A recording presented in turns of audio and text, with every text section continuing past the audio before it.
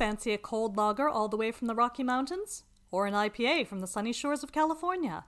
Or a delicious creamy stout from your local craft breweries? With over 800 beers to choose from, craftbeersdelivered.com is home to the best craft beer from around the globe. We're one of Ireland's largest craft beer delivery services, run by our in-house beer specialists. From your favorite IPAs, stouts, lagers, and more, to some very special limited edition brews, we have a brew for the whole crew. Craftbeersdelivered.com offers quick, hassle-free delivery straight to your door. Order online today at craftbeersdelivered.com. Always drink responsibly.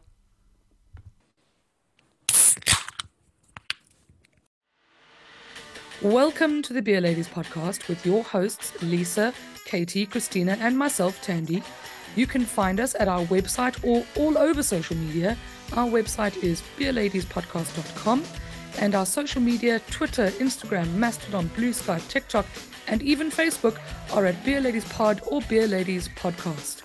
If you'd like to support the show, you can find our merch store link on any of our social media bios or in the show notes for this episode. And if you'd like to sponsor an episode, do mail us at beerladiespodcast@gmail.com. Now back to the beer. Hello, friends, and welcome back to the Beer Ladies Podcast, spooky edition, spooky season. We are in basically episode 2 of our spooky season because we've also balanced it with Sober October, which was a bit new for us.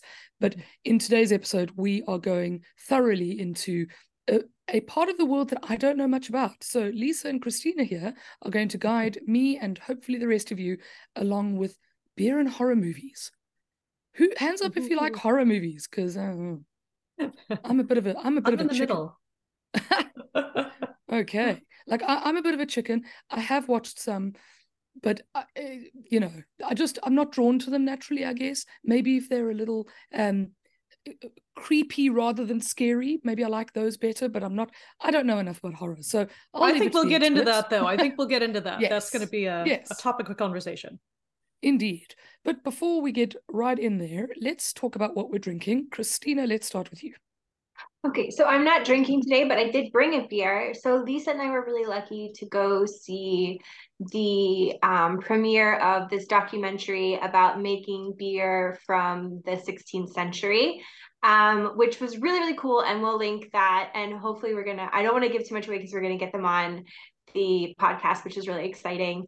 But Canvas Brewing was there, and I got this Triple X Stout, which is Road Not Taken. And heritage malt, fermented dry in oak with black pearl yeast. Sounds really exciting. And when I am drinking this weekend for Halloween activities, I'm really excited to get into this. Nice.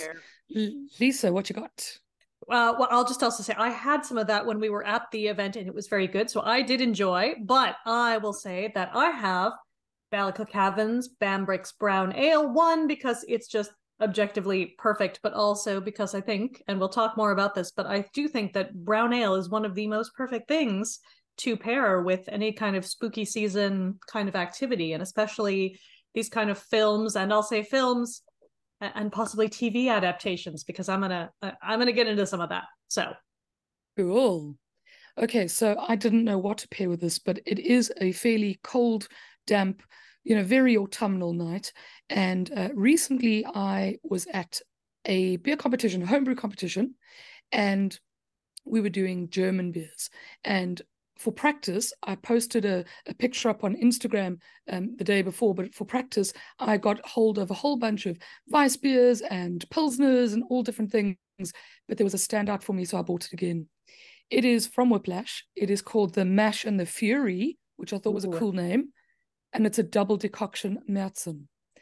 So a very rich malty lager, and I like this the can art as well. It looks a little spooky, so I thought I was going to do that. Now there was a possibly other lovely choice by Whiplash, which is Blue Ghost, which is a Pilsner, just for the ghost. But yeah, it's not the right day for that, I feel.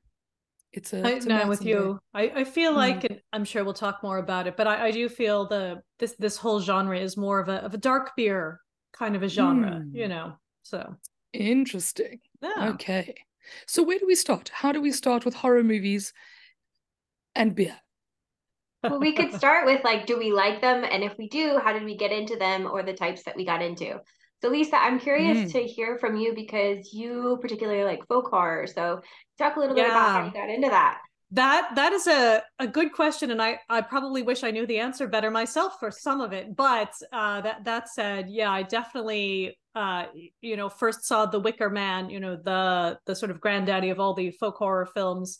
Oh gosh, I probably would have been maybe 14 or 15, so this was a long time ago now. So I'm like, I then went to see it at the 25th anniversary and the 50th anniversary screening. So that says that it's been with me a long time. But that's sort of one way I got into folk horror. But I think, in addition to films like The Wicker Man and there's, sort of the unholy trinity with Witchfinder General with Vincent Price and Blood on Satan's Claw, which again, all vibes. And I think one of the things I really like about all of them is it's not just kind of that, again, the folk horror element. We could go a long way down talking about like folk horror rabbit holes, because I also have special favorite folk horror stories from Doctor Who, and it gets weird, is what it gets. Some of them set in pubs, so just an FYI there. But I think one of the reasons I'm very into them is there's this very sort of 70s feel to them. The music is always great, so I think that's one of the things I do really like about this genre, is just there's more uh sort of tell don't show, usually, not always, but you've got the creepy music, you've got this sort of atmosphere, if you like. But I think there's also some really great literary adaptations that we can talk about too. And I think when we talk about horror, I've got the kind of folk horror bit that I really like, and then I've got some of the, again, kind of 70s, although not only, but I've got that sort of 70s era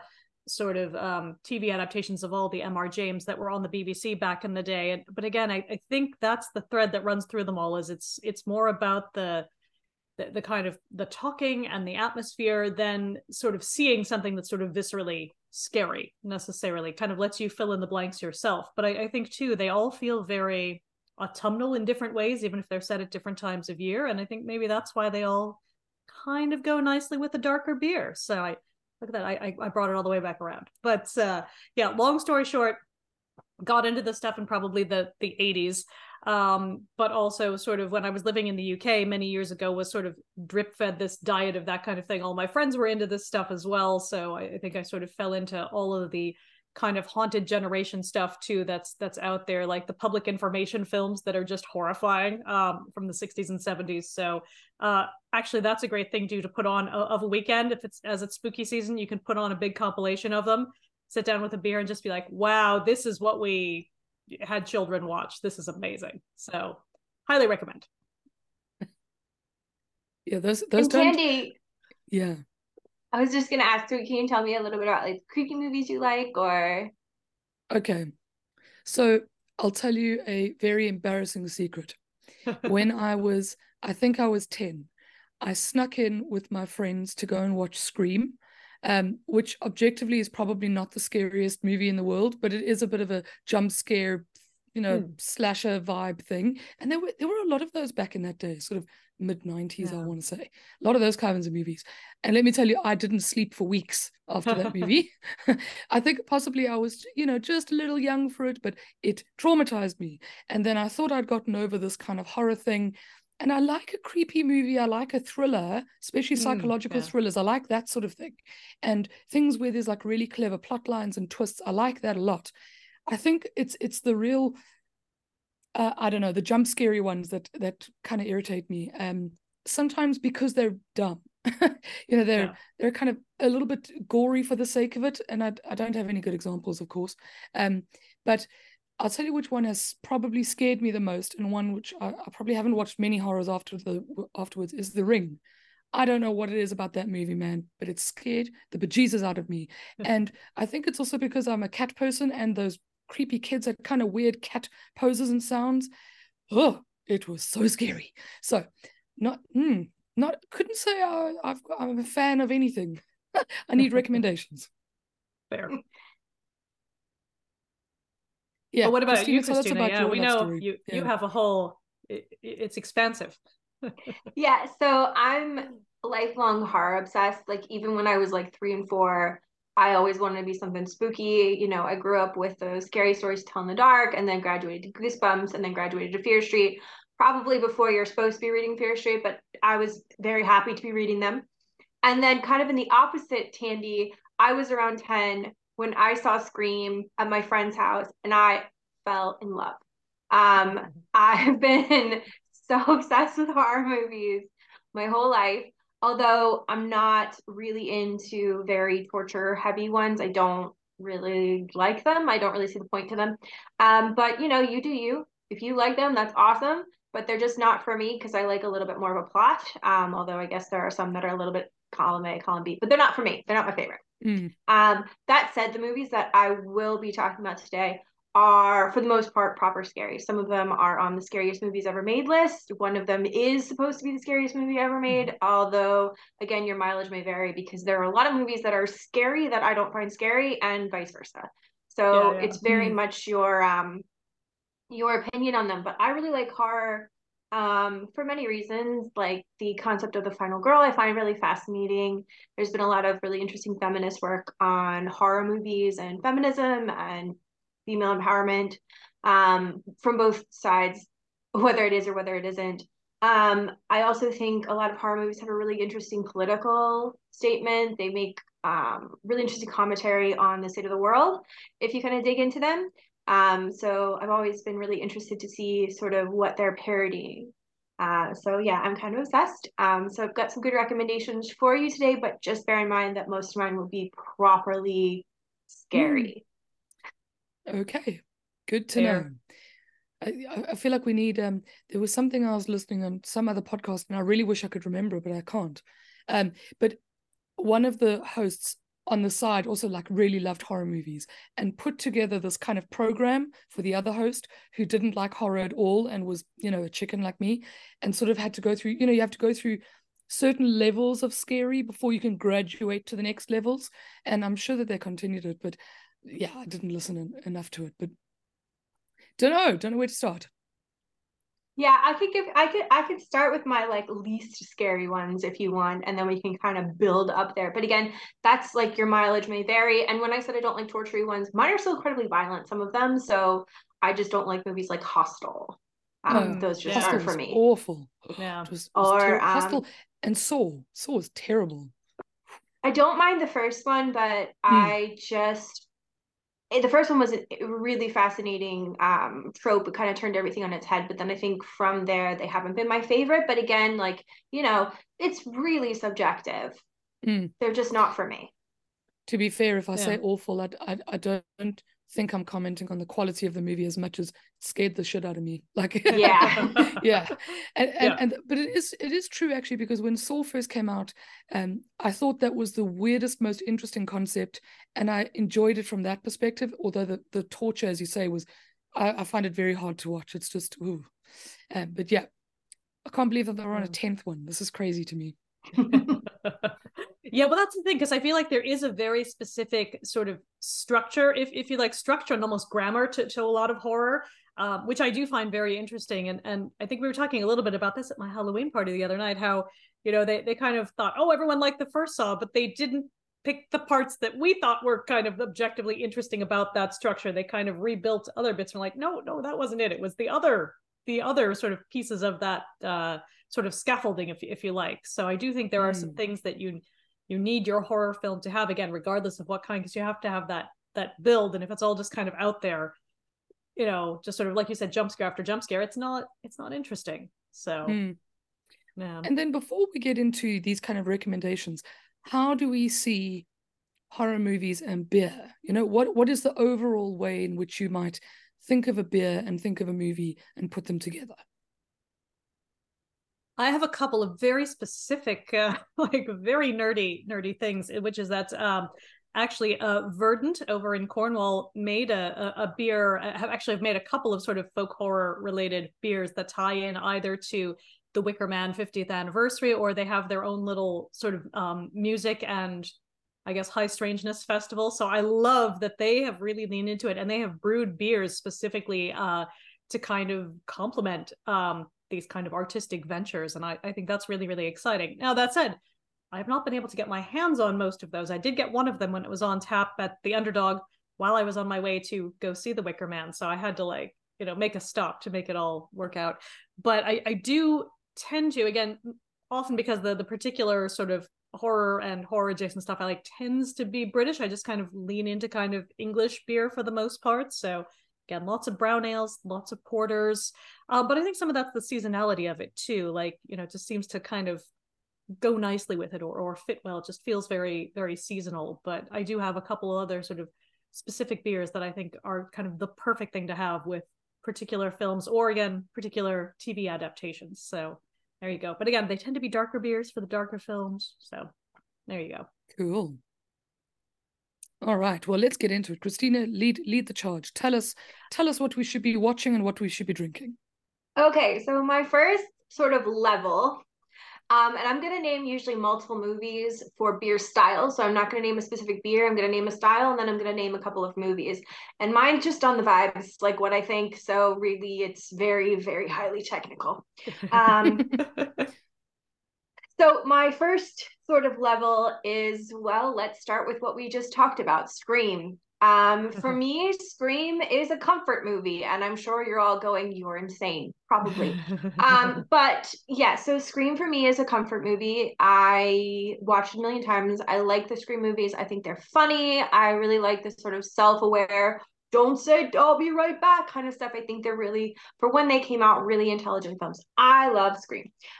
With that, sort of the I Know You What You Did Last Summer, maybe throw those urban legend movies in there, maybe The Faculty, those kind of films, those 90s sort of movies, and lots of nostalgia. So for that, I would pick an American Lawnmower beer, which is really different from perhaps the dark beers that you would see. Yeah. But I'm going with that because it's nice, easy drinking, sort of something relaxing.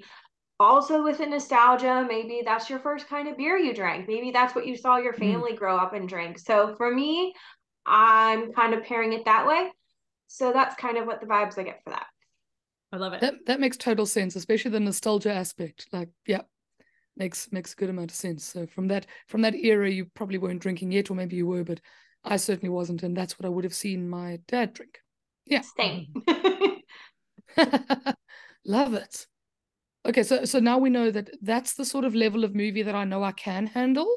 So what's next? Oh, you want me to do all mine? Go on. Don't know. Okay. So the next one, actually, I don't find really scary either. It's more of a dark fairy tale. So the film is Tigers Are Not Afraid, and it is one of my favorite sort of films. It will make you cry. It is sad and beautiful. Just an amazing film. So for that one, I go with a Czech dark lager because it's malty, it's sweet, but it's got a bit of that backbone to it, and it's balanced, and it's one of my favorite things to drink. So I find Tigers Are Not Afraid to be this like lovely, heartwarming story. It's really kind of tragic and quite sad, but it's also horror. So Tandy, I think you would like it. Say it slower for me. Sorry, Tigers Are Not Afraid. Tigers Are Not Afraid. Okay. And it's about kids. Okay. Are any of the movies you're going to talk about or have spoken about, are any of them international, coming from other countries? Yes. As so opposed Tigers to just sort Not of Afraid is yeah. a Spanish language film. A lot of my films will be, some of my favorite movies are Indonesian. I have some Japanese ones on here, some Argentinian films. I have a subscription to Shudder. I watch films from all over the world. I think I have a problem. But yeah, so a lot of these will be things that you're going to want either your non-traditional streaming services for, or you're going to want to find them on Tubi. Has an excellent selection for our movies if you're in the US. Yeah. Cool. But I'll try to remember which ones are from where. So Czech dark lager. That's my kind of beer, so I feel like I need to watch this film. Yeah, honestly, Tandy, I think you would like it. I don't think it's that scary. I think it's beautiful and haunting, I think is more how I would describe it. Okay. Cool. So sort of, I guess my next on the list are the Mike Flanagan Netflix series. So Haunting of Hill House, Haunting of Bly Manor, Midnight Mass. Now my favorite out of those is Midnight Mass. I know some people aren't really into it because there's lots of monologues, but Midnight Mass is a really good film. I'm not going to tell you really what it's about because it will give it away, and I really think you should go into it absolutely blind. Again, Hauntingly Beautiful, I think, can describe Mike Flanagan's films or TV shows. The new one just dropped, called The House of Usher, which I have not watched yet because I want to binge it all over Halloween. Yeah, just beautiful, amazing dialogue. They're just really, really well done. Some of the best things I've ever watched horror wise, and they're smart. And Tandy, I think you'd be okay. Again, it is a not a show kind of thing. They're not particularly gory. They're that hauntingly scary. Now there are some jump scares and things like that, but it's mostly this like how humans interact with these sort of scary and spooky things in their lives. So I highly recommend them. And what did I put down there? Oh yes, Flanders Red. Ooh. For Nice. these because they're complex. They're very complex. There's a lot of layers going on to them and they build on themselves. So you think it's going one way, it's actually going this way. He's famous for having all sorts of like Easter eggs in his film, or like there's ghosts that you have to kind of watch them like 3 or 4 times to catch. So they're just like hanging around in the background. So you kind of want to go back and catch the ghosts again. Yeah, very complex. You want them like a fine wine. You want to enjoy these films. You want to sip the beer. You want to sit back and enjoy. They're not films, sorry, they're TV shows. You want to enjoy the series and just take your time, like, savor the complexities. And I think that's Mike Flanagan's. That's awesome. Are those on Netflix currently? Yes, all of them. And I recommend all of them. Though Midnight Mass is my favorite, then Hill House, then Bly Manor. And okay, hopefully House of Usher is supposed to be really good too. And watch them in sort of chronological order, I'd imagine? No, they're not related to each other really, so you can kind of cool. go in with whatever you want and start wherever you Gotcha. want. They're different stories. They're different stories encapsulated in each other. So Awesome. from there, the next one I have is gonna be, again, something that I don't think is super scary, but it's scary enough. It's called Power, and it's set in East London, and it's about this nurse in a hospital and kids saving kids. And again, it's not super gory or anything. It's a ghost story, I believe. And so for this one, I picked a mild. Lovely. Because it's set in East London. So I figure, kind of that's the vibe with that one. And it's also a good movie, also sort of hauntingly beautiful. From there, I'm now getting into really fucking scary films. So buckle up. We're really kind of jumping completely into it now, folks. So for the first one, I'm going to talk about Autopsy of Jane Doe. Now, the Autopsy of Jane Doe is, as all of these usually top some of the scariest movies ever made. It is about, well, an autopsy and all the things that could go wrong during an autopsy, and a lot of things you wouldn't think of. So for the Autopsy of Jane Doe, again, Belgian dark strong ale. Interesting. Dark, complex, very strong. This movie is violent, and it will kick your ass if you're not prepared for it. So, and I will say that the next ones that I'm going to talk about are going to be the same. They're going to be pretty off the charts. So the next one is yeah.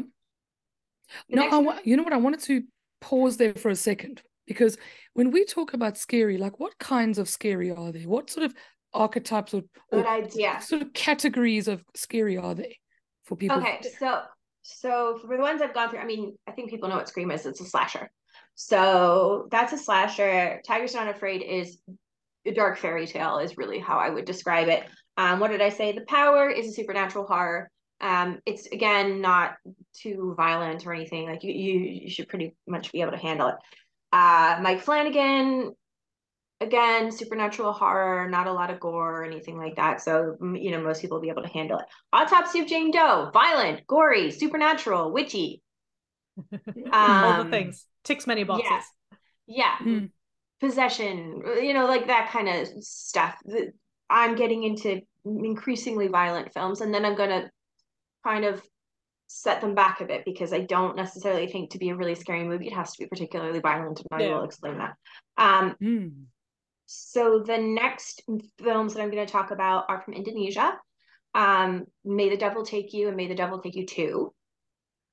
They are very scary, very violent, fascinating lore, really interesting lore about how all of this happens and how it all goes down. Indonesia has some amazing horror movies coming out or have been out. Highly recommend them. So scary. So well done. I should say so scary. I don't really get scared at horror movies, but like enjoyably scary, fun scary. Probably very scary for people who don't like horror movies. But yeah, really, they're great films, highly entertaining, highly recommend them. Black IPA. Nice. Ooh. Darkly kind complex of in your face. Yeah, with a lot of bitterness, a good story behind it, or should I say some good myths behind it, with the IPA idea. Yeah, scary, very scary. And so on the back of that, a film that's kind of not similar, but I would say similar genre is called Terrifier, or Terrified. Not Terrifier. Not Terrifier, not with the clown guy. Terrified, which is an Argentinian film. Absolutely scary, so good, supernatural. This one is violent from the outset. Like you get just right into it and off you go. Highly recommended. I adore it. It's one of my favorite films. And yeah, what did I put for that? Oh, right. I have a couple for this one. So Terrified is on this list. And what else? Ooh, right.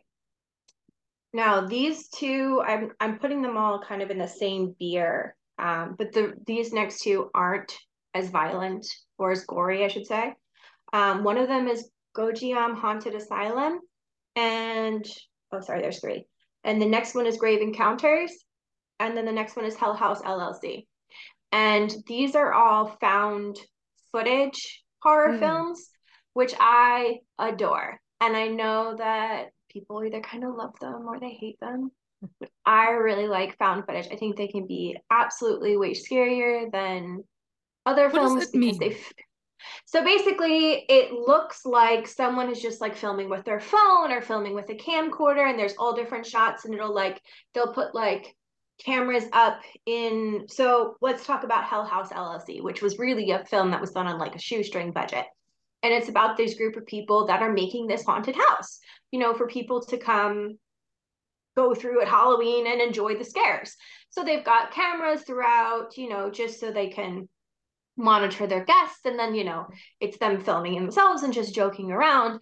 But then, you start seeing things move in the background or whatever. And it feels really authentic. Like you really feel like you're just watching someone recording off of something. So I find that they can be really, really scary. I also, and I'm not going to say which films, but some films that are in found footage have the whole genre of you're in a place and you're trapped and you can't get out. And that is really, really scary. And I think found footage does that really, really well. And also what Lisa said with you have to guess what the thing is. I think sometimes horror movies get it really wrong when they show the monster, because the monster then suddenly you're going, oh, I don't like that CGI, or, because whatever is in your head is way scarier. Yeah. And so I it's like mystery, found footage. So I like found footage because they don't tend to show the monster. They hint at the monster. Yeah, and sometimes that budget constraint breeds the creativity. So, Exactly. because you don't have the money to go make a big scary thing, you have to imagine the big scary thing. And I think it's more creative anyway. So yeah. I do too, and I think it's scarier. And so actually, Tandy, these movies would scare most people like bejesus out of you, but they're not like gory. Like there's not a lot of there's violence, but you don't really see it. There's just a lot I think I'd watch this. Yeah. Yeah. Like I would recommend all three of those. And what did I say? Gonjiam Haunted Asylum, and I apologize if I'm pronouncing that wrong.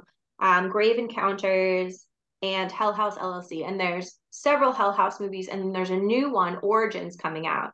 And I again cannot recommend any of these enough. They're also usually on people's scariest films ever list. And they're not particularly violent or gory. They're just really creative, very interesting films, and I adore them. They're really just really good. Right. So what did I say? Schwarzbier for those.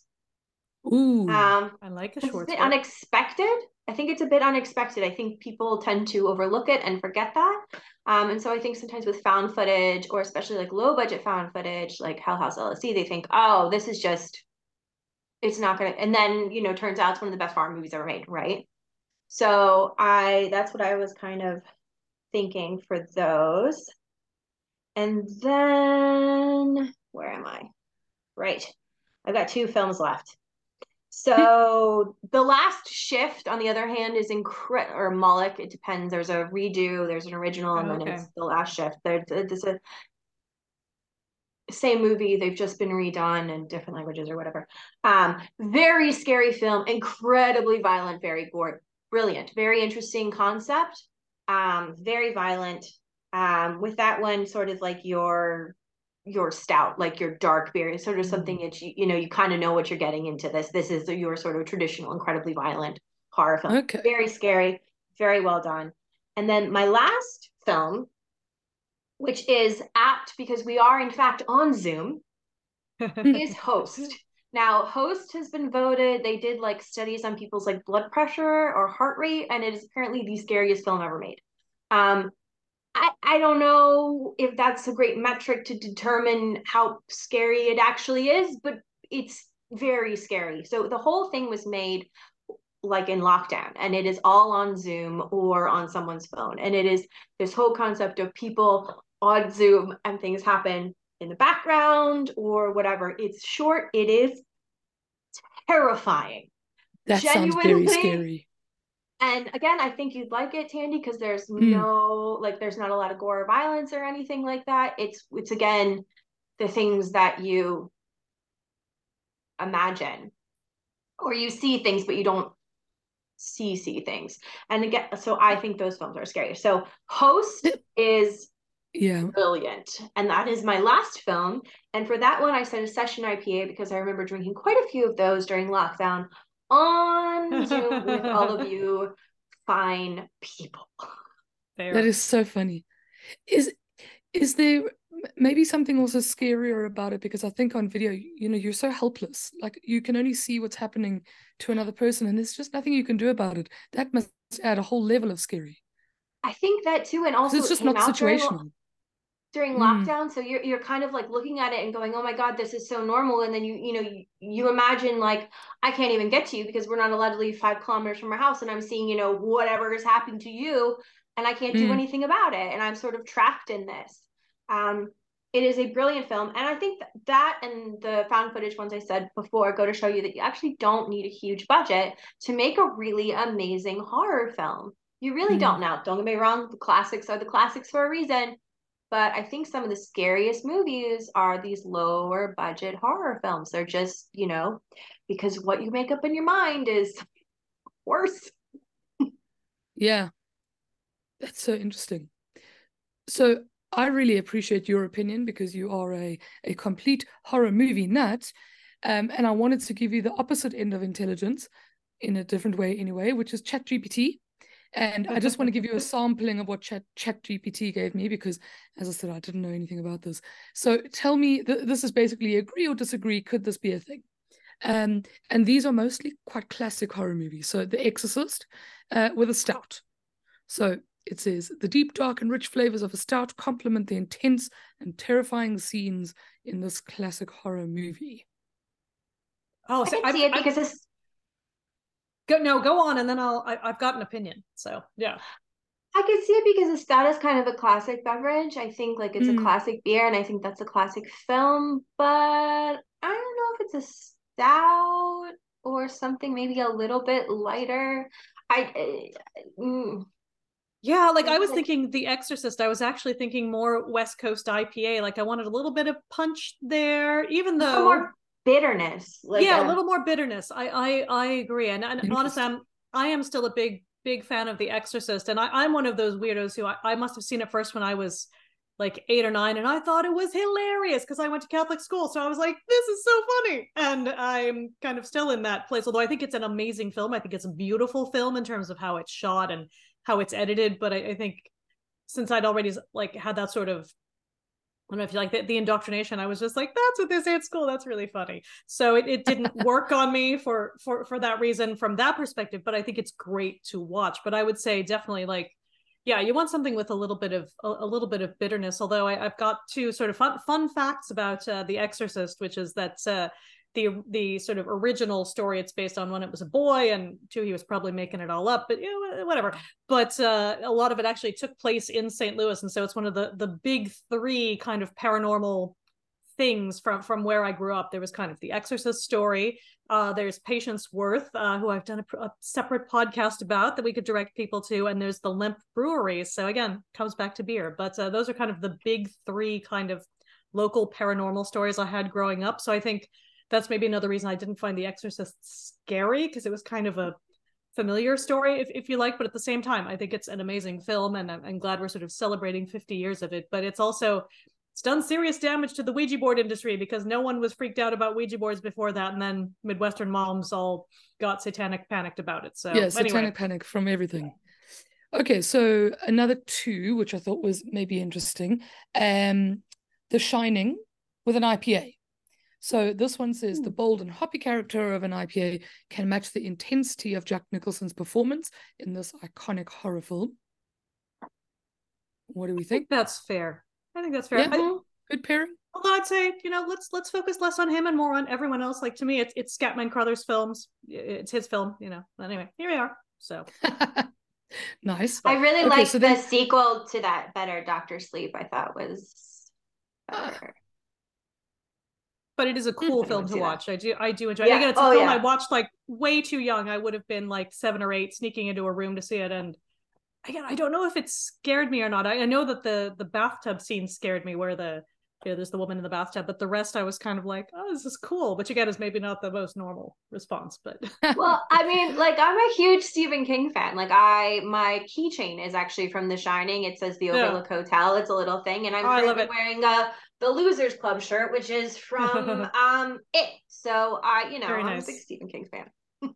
Just tangentially, I have to say there were some sexy Pennywise costumes at the Halloween shop in the Jervis Center. So if anyone's still at a loose end, just say you've got choices. So you know what? No thanks. And last one. So the one that I found really scary was The Ring, as we know, and it was paired with a Baltic Porter, which I thought was interesting because I love Baltic Porters. Interesting. A Baltic Porter's smooth and dark profile complements the eerie and suspenseful nature of this J horror film. Interesting. I actually have Baltic Porter as one on one of in my list as well, but that's interesting. Yeah. No, I would not put those two together. I think Baltic Porter. Yeah, you wouldn't? No. I'm trying to think of what I would pair with it, but I don't think it's a Baltic Porter. What do you think, Lisa? I don't know. I'm trying to think if I've even actually seen The Ring all the way through. I don't know if I have, but I do feel like, I don't know if Baltic Porter goes. Yeah. It sort of depends also, like, are we talking about the remake or are we talking about the original? Exactly. Yeah. Yeah. Because the remake is, again, nostalgic, and so it's putting me back there with those like sort of like lawnmower beers, just because I like, have lots of nostalgia. But the original one, which is scarier than the English version one, I would not put with that beer at all. Definitely something dark and complex with like a lot going on to it, because I mean, very, very good film. Not sure what I would put there. But yeah. That could even be like a Russian Imperial Stout or something, maybe. Yes. Or even like an Imperial IPA, just like something that's got a lot going on. But it's a classic. So maybe like an Imperial Stout or Imperial IPA, something that's a classic film, but that's a pretty heavy hitter. Could be. Good to know. Okay, so Lisa, let's get on to your brand of horror. Yeah, so tell us more. I'll first set the scene a little bit. So I have a ridiculously enormous collection of ghost lore that I've been, getting since I was a small person, probably 8 or 9. I've been buying books about local ghost stories. Wherever I've lived or wherever I've traveled, I always buy the local, and I'm putting this in air quotes for those listening at home, the sort of the true ghost stories, some of which are fascinating, some of which you see sort of versions of in other places. So you're like, but wait, I got that in York and in Lincoln and in, but others are very much, unique to the kind of locale. So I have all of these books, and I've done a separate podcast on my ridiculously large ghost lore collection. I have the odd cryptid book and the odd, UFO book, but most of what I have is ghosts. That's my big thing, is having all that ghost lore. And I think that is also kind of what sort of primed the pump, as it were, for the kind of, I could say again, mostly TV adaptations I like in this genre, although some films as well. So we talked a little bit about The Wicker Man, and again, it's because it has this sort of folkloric vibe, even if a lot of the folklore it's referencing is not exactly, and again, all sort of real, because a lot of it relies on kind of Margaret Murray and the witch cult. And again, I can talk at great length about how it's all nonsense, but other people have done that for me. So everyone should go read Ronald Hutton's books, because I think the way they summarize it is, he demolishes the whole thing, but he makes you feel really good about sort of what's come out of it anyway. And you're like, oh, that's nice. So it's just again, deep cuts there, but there's that sort of folkloric basis for a lot of these things that I'm into. So, where again, it tends to be about ghosts, and it tends to be about something that feels like, again, kind of in air quotes, a real haunting, if you like. But so there's The Wicker Man, which again doesn't have ghosts, doesn't have any hauntings, just has vibes. And I won't go too much into that one, because I think everyone has seen it at some point. But again, I tend to pair it with something like a Porter or a Wee Heavy, because it's taking place in Scotland. So I think there's that little, ability to get one in there. And I do think, just like tangentially, I feel like Wee Heavies are something we don't see enough of these days. I feel like they've sort of fallen out of fashion. I feel like there used to be a lot more of them around.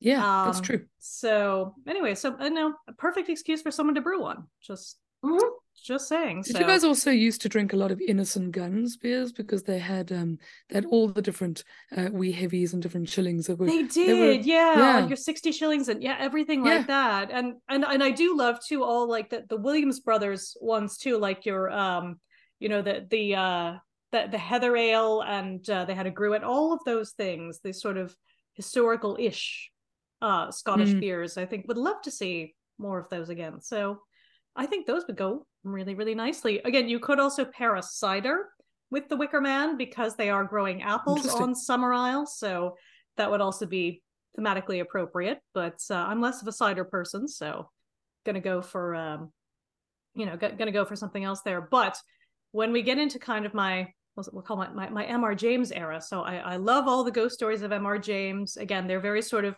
academic and tweedy. They're short, so anyone who hasn't read them, you can pick a lot of them up for free. There are plenty out there, lots and lots of story collections. But he had sort of two big ghost story collections, and throughout the 1960s, 70s, into the 80s, every year the BBC would adapt one or a kind of related story as part of their Ghost Story for Christmas series, if you like. And it went on for a long time, eventually stopped. It has made sort of a return. But as far as I can tell, only Mark Gatiss is allowed to do them now, which is nice, but it would also be good to see other people get a chance to kind of have a crack at it as well, instead of just the same people. But, that said, minor point. But one of my favorite ones, and I'll start with this one, because sort of different stories have their own sort of partisans. A lot of people love A Whistle and I'll Come to You. That one, again, I think you want something that's like an English IPA, because you're going to be kind of, it's set at the seaside. It's set in Aldborough in Suffolk. So you definitely want something that has a little bit of a sort of sea air to it, or at least a kind of thought of sea air. But my particular favorite of the OG adaptations, as it were, is Lost Hearts. And that one was from 1973. It's an incredibly creepy story. I will say, too, they did a really great lunchtime adaptation of it at the Bewley Theatre last year, where you could just go, and for something like a tenner, you could go see a 45-minute stage production done as kind of a 3-person show, and it was fantastic. Absolutely loved it. But again, the 1973 adaptation is my jam for a lot of reasons. Again, it's very atmospheric. It's pretty much a straight adaptation of the short story. For anyone who doesn't know, I would say go look it up. But essentially, a young boy comes to his cousin's sort of big country pile. It's all sort of 18th century-ish, maybe early 19th century. I can't remember the exact date, but it's clear that the creepy uncle has designs of some sort on the young boy, and there are two ghosts of two children who come and they kind of help him out. I'll say that. I won't go too much into it, but it's incredibly creepy in terms of how it's shot, and again, it's so effective in this very short piece of, sort of very short film.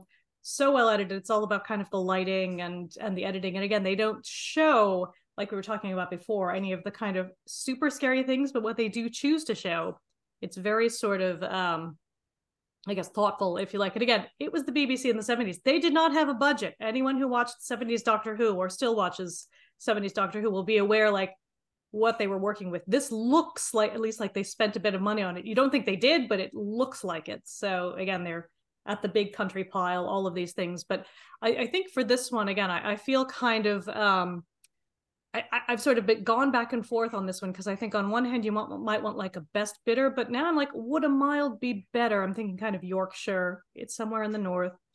But at the same time, I was also thinking Baltic Porter, because the uncle looks like the type who's going to sit around and drink sherry. And while I don't want to sit around and drink sherry, I feel like Baltic Porter is a very nice sort of replacement, if you like, for sherry. So I think I might pair sherry with, or might pair rather a Baltic Porter with Lost Hearts. I think that would be a fun one. But the other one I wanted to mention, or the other two I wanted to mention specifically, I do have one that's a film, which is the 1961 adaptation of The Turn of the Screw by Henry James, no relation to M.R. James. It's called The Innocents. It is by far my favorite horror film in terms of films. It's black and white. It is incredibly creepy. It is, again, very close to the short story, but there are a lot of things. It's just like very psychologically disturbing, but it's all about the lighting and the way it's edited. It's this one's kind of more sort of Victorian. There are other adaptations of it I don't love as much, but the go for. But I think, again, this is something I might pair a stout with. I think being black and white maybe kind of lends itself to that, if you like. But wonderful, wonderful film. Highly recommend it.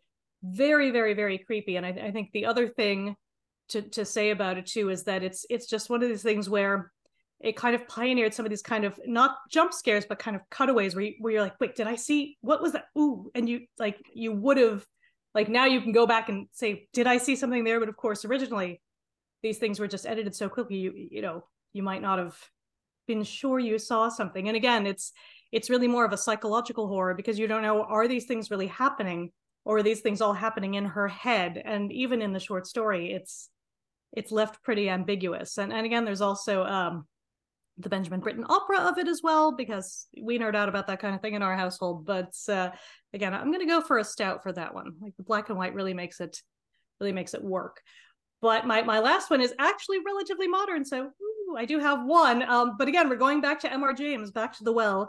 But this is the BBC's revival of The Ghost Story for Christmas with the tractate Midoth. That was from 2013, one of the Mark Gatiss ones. But I love the cast, and it's almost kind of weird to see it in real color, if you like, one of these things, because the old ones are all in kind of this sort of 70s, either black and white or in the sort of 70s like Kodachrome looking color that just feels off. And it's almost like, would it be as creepy in kind of with modern lighting, modern techniques? But it really works, and I think it really works because of the cast. You have Sacha Dhawan, who is wonderful. So excited to see him in this role, where he's kind of the librarian who gets a scare, and then that sets off a chain of events. And again, so it's all things I love. It's libraries, it's sort of stuffy, but it's again, these things are all happening for a reason, if you like, and it's about also sort of figuring out what's happening there. But it's all very gentle and very soothing. So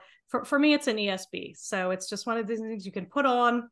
It's almost like a cozy mystery, but it's less of a mystery and more like, did he see this? What, or was this, again, kind of all in his head? And it's again, it's all very sort of gentle and soothing and clubby and chummy and all of those things. You could also have a little bit of whiskey, but I'm going to go ESB. But again, this is the one that's in color, in real color. So I can be a little bit up to date. But yeah, everything else, they tend to be either, again, in that sort of very diluted kind of color or in black and white for me for horror. So I think something about that sort of aged feel as well, I think gives a little sort of that's my sort of horror patina, if you like. So well, listen, I feel very uneducated because both of you have clearly got a very specific niche within So this specific. world that that you're so into. It's fascinating to hear. I love the passion coming from it.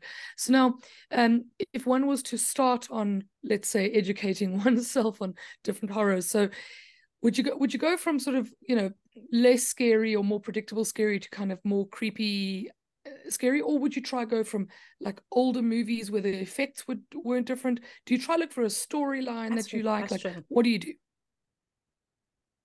Oh, Christina, you have ideas, then I'll jump in. I've got a couple of things I'm thinking of, but I don't necessarily think you need to start at something not as scary. Because you kind of want to, I think the storyline is more important. You need to figure out what scares you and what scares you in a fun way.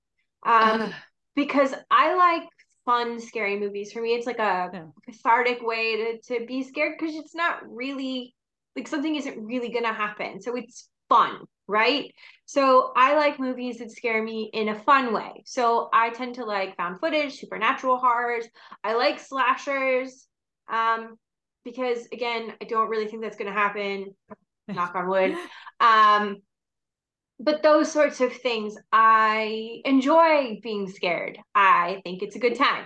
So you have to kind of figure out what sort of scary movies, if any, you like and what sort of scared you like to be. And then kind of go through films and see what might work for that. And if you have specific things that are really upsetting for you, go to doesthedogdie.com and figure out if that film is going to have one of those triggers for you. So you can avoid those. Because I know, some people don't like movies where kids get hurt. That can be a massive, absolutely, I'm not going to touch that kind of thing. That doesn't bother me. It can bother other people. So, have a Google and figure out if that's something that's going to be there that's going to upset you. And avoid those films. So you need to kind of, for me, figure out what is the fun scare for you. And then look for films that are going to line up with the thing that's going to make you happy or you might enjoy. And then once you kind of get comfortable with that, maybe think, okay, I wasn't sure if I'm going to like this, but now I'm really comfortable here. Maybe I'll try something that I'm not sure about and kind of go from there. But like feel comfortable, put the lights on, if you're not sure about something, and walk away from it or turn it off or watch it on Tubi where there's ads so you get a break every once in a while. Yeah. No, I think that's a great shout. And I think for me, because so many of the ones I really enjoy tend to be based on either a short story or a book, you could always start with that and then see if it's something that works for you. Because again, to go back to the M.R. James example, he describes, what happens in his ghost stories as a pleasing terror. So it's all about, it's just scary enough to be, exactly what's right for, that particular reader. And then once they're adapted, did the adaptation work? Was it scary enough? Was it too scary? All of those kind of things. So I like if you kind of find some of the ones you enjoy reading, and then you can go and find, the adaptation as well. And again, like to some of your examples, Christina, like there have been so many adaptations or sort of takes on like Shirley Jackson's stories and books lately. So I think that's another really, I would say, good jumping off point maybe for people who are both like new to Shirley Jackson, but also to that specific kind of, again, almost like again, sort of psychological and I would say very feminist horror as well. Like there's that's a really good place to sort of get started. Because my only, knock on all my M.R. James is it does happen to, be almost all just middle-aged dudes who are, because that's all he knew and that's all, you sort of read about. There are the odd female characters here and there. And actually I will say Mark Gatiss has been good about trying to get some more female characters into them in a way that feels natural and that doesn't sort of throw off the story. Again, purists will, as always, be like, oh, it's different. But, I think people are trying to make some of these a bit more inclusive. But that would be one place to start, is sort of maybe find ones you like to read. And again, they can be short. I actually really like the short ghost stories. There's something about them that's you can kind of dip in and then be done that I find very soothing. And then when they kind of come to life on screen, it's again, when they're done well, you're like, oh, it's again that same pleasing terror. So Yeah, and I think on that, I think the Mike Flanagan series on Netflix are really accessible ones. Particularly like I would definitely, they're very feminist, they're very inclusive. Probably not as perfect as they could be. Of course, there's always more improvement, but much better than, some of the movies of yore, I should say. Yeah. Um, and they tackle some serious issues in a way that is heartbreaking or heart-wrenching and interesting. I think those are somewhere you could probably start and kind of see how it goes, but they are heavy. Like they are heavy series. So if you want something a little bit lighter, go with your Screams, go with your slashers, go with your Halloweens, go with something like that. But if you want to start maybe venturing into, because there's a lot of horror movies that are really taking on social issues. And I really like those kinds of movies. And I would say that the Mike Flanagan ones will address those kind of social issues. They're commenting on things. So if you like dramas, you like, your Downton Abbeys or your kind of like thinking sort of shows, you will like Mike Flanagan's series. You will like the commentary. You will find it interesting. The monologues in those shows, beautiful. The discussions of life and death, fascinating. Just they're beautiful, beautiful stories. You've convinced me, and since that's since they're on Netflix, I think I've got some new weekend plans besides the Rugby World Cup final. Yes, which also, if they could have measured the heartbeats and blood pressure of people across the world supporting the South Africans, would have done comparably to some of these horror movies, I think. Absolutely. But anyway. Yes. No, so I think it sounds amazing. So now what would you both be doing over this kind of Halloween weekend? For the folks listening at home, they're getting this a week after Halloween, but so what would you all be doing for the Halloween weekend in terms of movies and entertainment and beers? So many things. Well, I'll start because I have plans. So since I've taken the week off, since my kids are off school, my smaller kid is off school, so I'm going to take her to Marsh's Library, which is a wonderful place in Dublin to visit if you like something that's a bit spooky, but just, kind of a little off the beaten path. Highly, highly recommend a visit there. So we'll pop in there. But I think also important to recognize that there's some really good Day of the Dead, Dia de los Muertos things happening in and around town. So we're going to try to get into some of those. So sort of for right after Halloween. But I do have planned a rewatch of the Tractate Mitta. So I'm excited about getting that in. But I think definitely there's actually a lot going on around town. I may pop into the Gravediggers just because I haven't been there for a long time, just to, again, for vibes. So part of spooky season.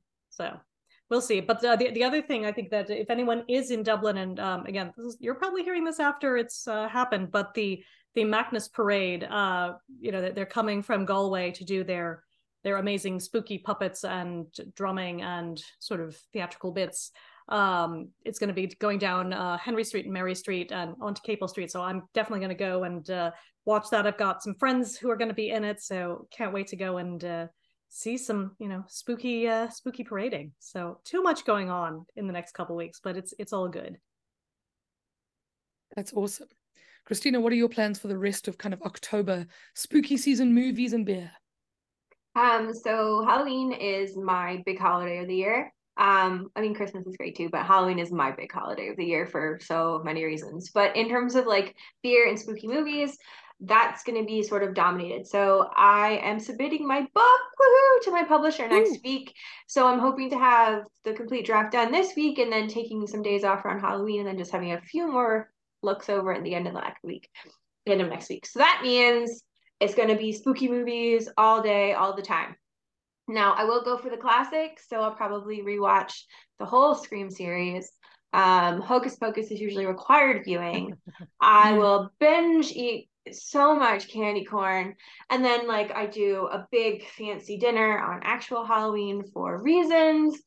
Give out candy to the kids, but I will be watching nonstop spooky movies, and my husband has dared me to actually scare him this year. So I have a lineup of really scary movies for him to watch with me.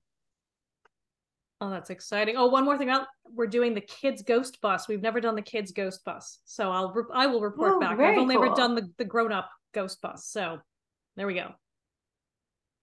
Very, very cool. Love it. Well, friends, is there anything more you'd like to add about beer and horror movies? Because otherwise, we're going to call it spooky season over for this year, pretty much, and onto lighter and brighter topics from the next episode. Spooky season is never over. It's always year-round. Halloween is a lifestyle, Tandy. It is a vibe, though, isn't it? Like, it can stay. Mm-hmm. Very happy for it to be around. Yeah, because again, we can pull it back out for Christmas. So I know there's lots of spooky stuff for Christmas too. Yeah, true. Yeah, here for it. And again, I think, just speaking of Christmas, we can put a pin in it until then, but we need to start thinking which breweries have good Christmas sweaters. So start your engines, folks. I've seen 2 entries already, and it's only October as we're recording. Ooh. So, I think we'd like to see more of that. Just gonna say. Mm-hmm. That would be so fun.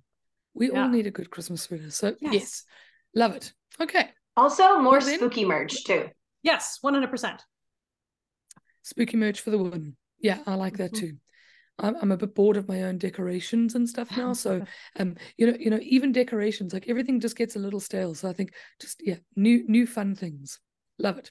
Here. Okay, well, friends, thank you so much for sharing your wisdom and sharing your niche interests and hobbies. It's very enlightening for a person like me as a complete pleb, and love the beer recommendations. Very, very fun. And for those listening at home, the usual stuff, guys. Check us out on the socials. Like it, recommend it to a friend. These are all the good things that help us out here on the Beer Ladies podcast. And we'll see you next time. Bye-bye.